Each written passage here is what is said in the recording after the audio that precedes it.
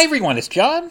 And Ben. And welcome back to Santa by the Minute, the podcast where Ben and I talk about 1985's Santa Claus the movie. 1 minute at a time. And we're back after a 2-week hiatus. Sorry about that, everyone. Life got in the way again. We are going to finish this movie. We are. Don't give up on us. We're going to finish this movie. Winter is really hard for us to record. It is still winter, and we have snow days that always seem to land on the days that we're supposed to be recording. It's miraculous like that. It was a lot easier to have a backlog of episodes when we were in lockdown. It was. But anyway, we will soon be talking about minute number 96. We are getting into the home stretch of Santa Claus the movie, if you can believe it. Thanks to everyone who's been hanging in there the past couple of years. We're going to make it. We're going to make it to the finish line, promise. We are. We're not giving up. We do need to resolve the cliffhanger from our last episode a couple weeks ago when I paid $14.99. You may remember this, Ben, for the PDF file of a script of what Script City said was Santa Claus : movie. Mm-hmm. So I finally got the email, got the PDF, and unfortunately it's not our Santa Claus : movie. It was actually the script to the 1984 TV movie, The Night They Saved Christmas. Which had an all-star cast. Yes, it featured Art Carney and June Lockhart as Mr. and Mrs. Santa. It also had Paul Williams as an elf and Jaclyn Smith from Charlie's Angels as the mom. Yeah. It was about an oil expedition that was damaging Santa's workshop. We'll let the ABC announcer from 1984 take it from here to describe it to you. Drilling for oil at the North Pole. They planned for every emergency but one. You're going to blow up Santa Claus. Jaclyn Smith and Art Carney. You're going to ruin Christmas forever. You'll believe in Santa Claus the night they saved Christmas. Thursday. So as you can tell, that was not our movie. No, I'm not even sure if I've seen this before, but yeah, it definitely had an all-star cast. I'm sure if you want to hear more of it, go to the podcast Christmas Network. I'm sure at least 5 Christmas podcasts have covered The Night They Saved Christmas. I bet Jerry from Totally Red, he's had to have covered this movie. What do you think? We'll have to look it up. All right, Ben, I just Googled it. Jerry has covered The Night They Saved Christmas. I figured he had to have. I mean, I would have been surprised if he didn't. Yes, it was his December 1st, 2021 episode, so... Oh, so a while ago. I probably didn't know what he was talking about, so I didn't listen to that one, because it didn't sound familiar to me. So that was a bummer. I really want to see the script to our Santa Claus movie. Anyway, someday we will. Anyway, in the meantime, let's start minute 96, and I can hear that whistle blowing already. Yes, that is the whistle that makes a sound 2 to 3 times a day, telling Patch that the Stardust Hopper gauge is registering empty. So after the steam whistle finishes blowing, Patch turns around in his chair, he stands up, walks over to the front panel of the machine and switches it to off. Now the next shot clears up a little bit of confusion we had about the layout of the toy factory, because we see Patch going down a flight of basement stairs, which we did not see earlier when we previously saw Patch go to his Stardust stash in the file cabinet back in minute number 85. So in my head, I just assumed it was like a room just on the same floor, just off to the side of where his big machine was. So as you may recall, I was a little confused why Towser was telling BZ that Patch kept it in, quote, cold storage. But now, that makes a lot more sense because we see Patch walking down to the basement/boiler room. And that also clears up the confusion of how Grizzard could have got a kicking and screaming 12-year-old boy past Patch, who was asleep in his Patchmobile. Right. In the book, he just carried him by Patch because Patch was underneath the canopy of his car.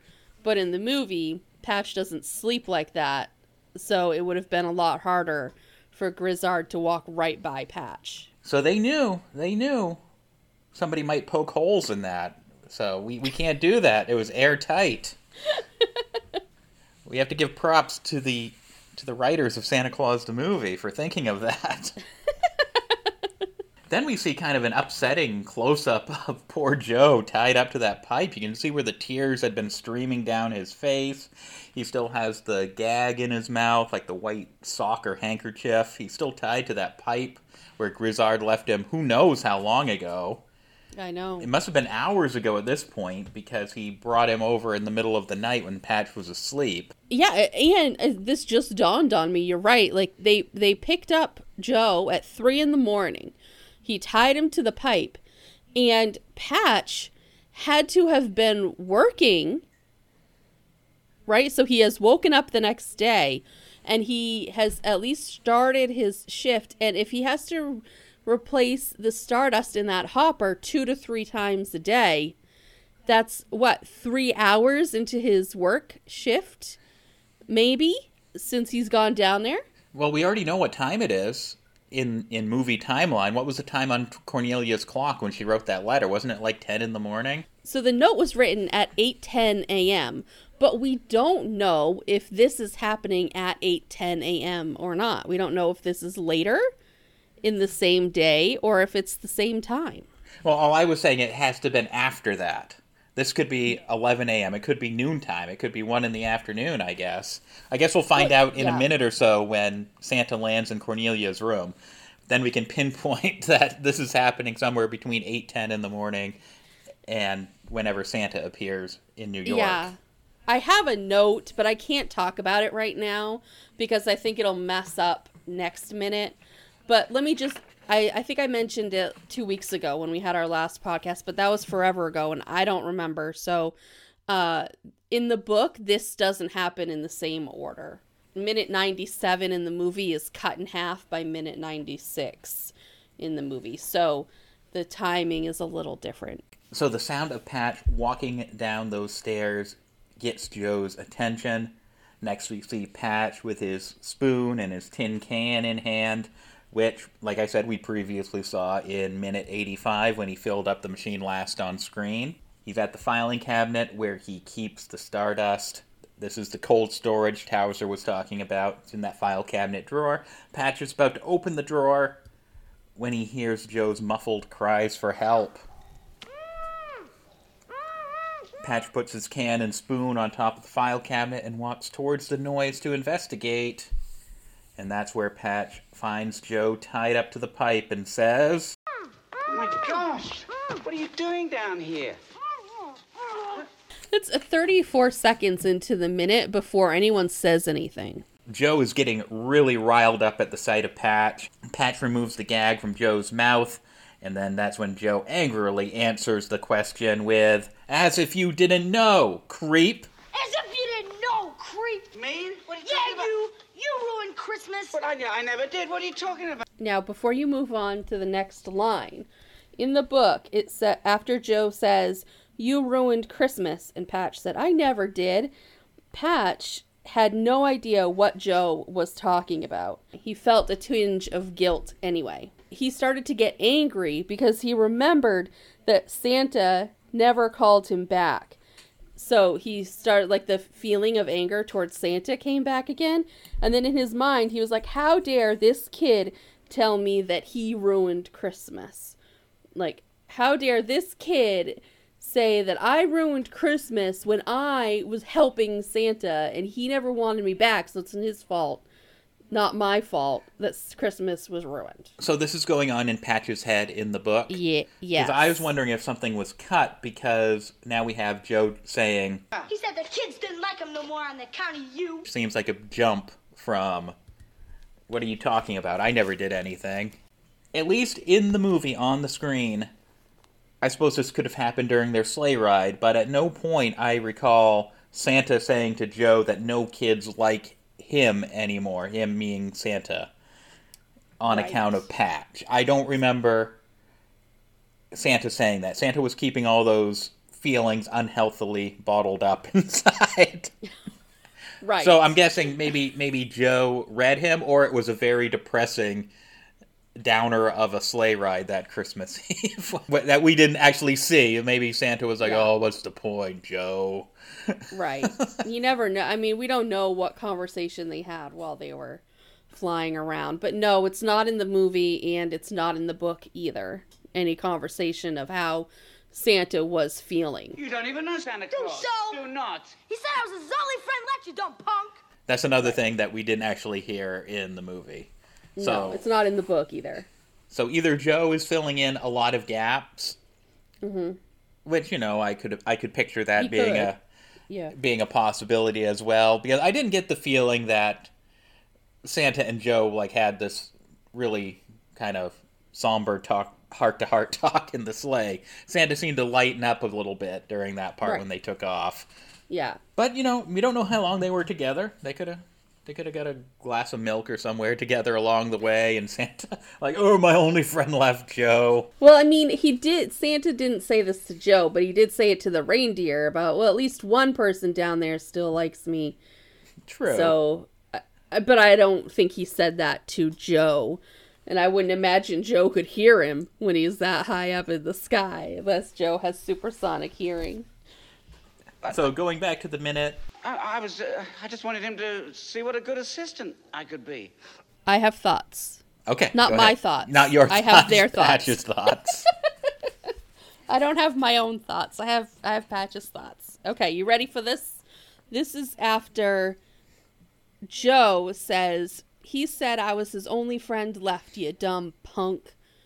The boy said shrilly as he began to cry again. Patch froze, his anger draining away as suddenly as it had come, as he realized that the weeping boy was really serious. His heart sank. Was it true? Had he really ruined Christmas? Had his plan to win back Santa's love and respect truly backfired so completely?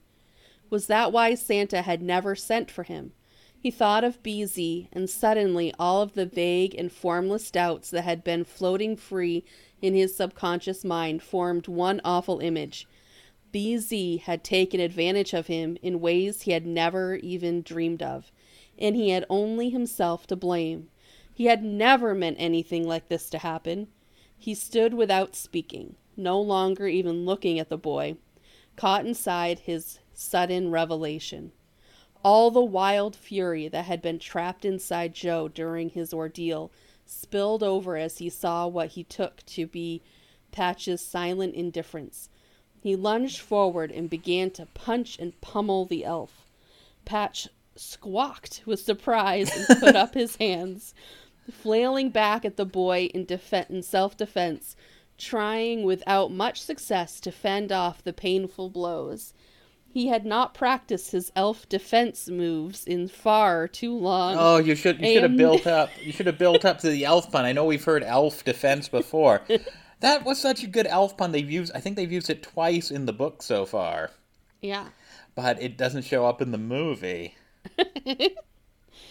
Anyway, he says that it wouldn't have mattered because this kid wasn't fighting fair anyway.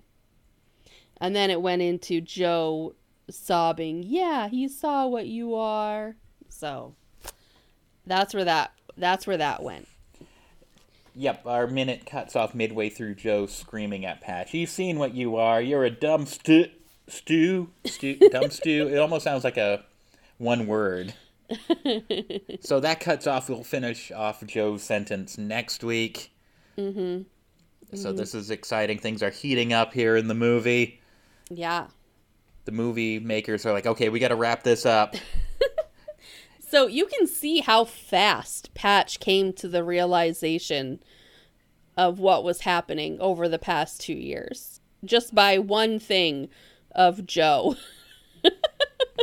And much like you, I'm sure I don't have any more notes on this minute. No. Nope. But I mean, to be fair, they didn't start talking until 35 seconds into the minute. Most of it was just Patch walking down a basement hallway. Yeah, and we've already talked about the toy machine, the Patch-O-Matic, and the background of the toy factory in excruciating detail in past episodes. Right. You know, I was thinking, though, I don't know how cold I think I said it in the basement BZ's house too, because I think we had mentioned how Joe couldn't really be getting better in a cold, musty basement. But in this basement, it's a boiler room. It shouldn't be that cold. Oh, that's a good point. You know what I mean? So granted, we don't see the boiler, but we do see a huge oil tank, which I would also like to add, that oil tank, there's no way that small amount of oil would heat up that factory. So I know I'm getting into things that don't really matter because it's movie land, but that's a small oil tank to heat a huge factory in New York. Oh man, now I have to retract my statement saying that all the plot holes were filled for this minute now. Everything was airtight. No, you found some holes to poke. Well, I mean, I guess maybe that's not an oil tank. Maybe that's something else. It does have a big hole on the side. It looked like an oil tank to me, but it has a big thingy, like an opening on the side. So maybe it's not an oil tank. Maybe this isn't a boiler room. I can't save you on this one. I'm just calling it a boiler room. I don't think anybody's going to argue with me. You call it a boiler room. I'm not going to call it a boiler room because it would be too warm and Patch's stardust would explode. Man, if you're getting this fired up over the boiler room, just wait for what we have in the upcoming minutes. That's when you get to really poke some holes. You're just getting warmed up. I'm practicing. So guys, stay tuned next week, minute 97. Barring any unexpected delays, fingers crossed that we're back on track. And we have no listener mail or anything, so nope. I guess we just wrap it up, pack it up. Mm-hmm. Yep. So as always, it has been pretty quiet on the old Santa by the Minute Gmail account. But that email address is santabytheminute@gmail.com. We are waiting patiently. Operators are standing by. Dooley is standing by.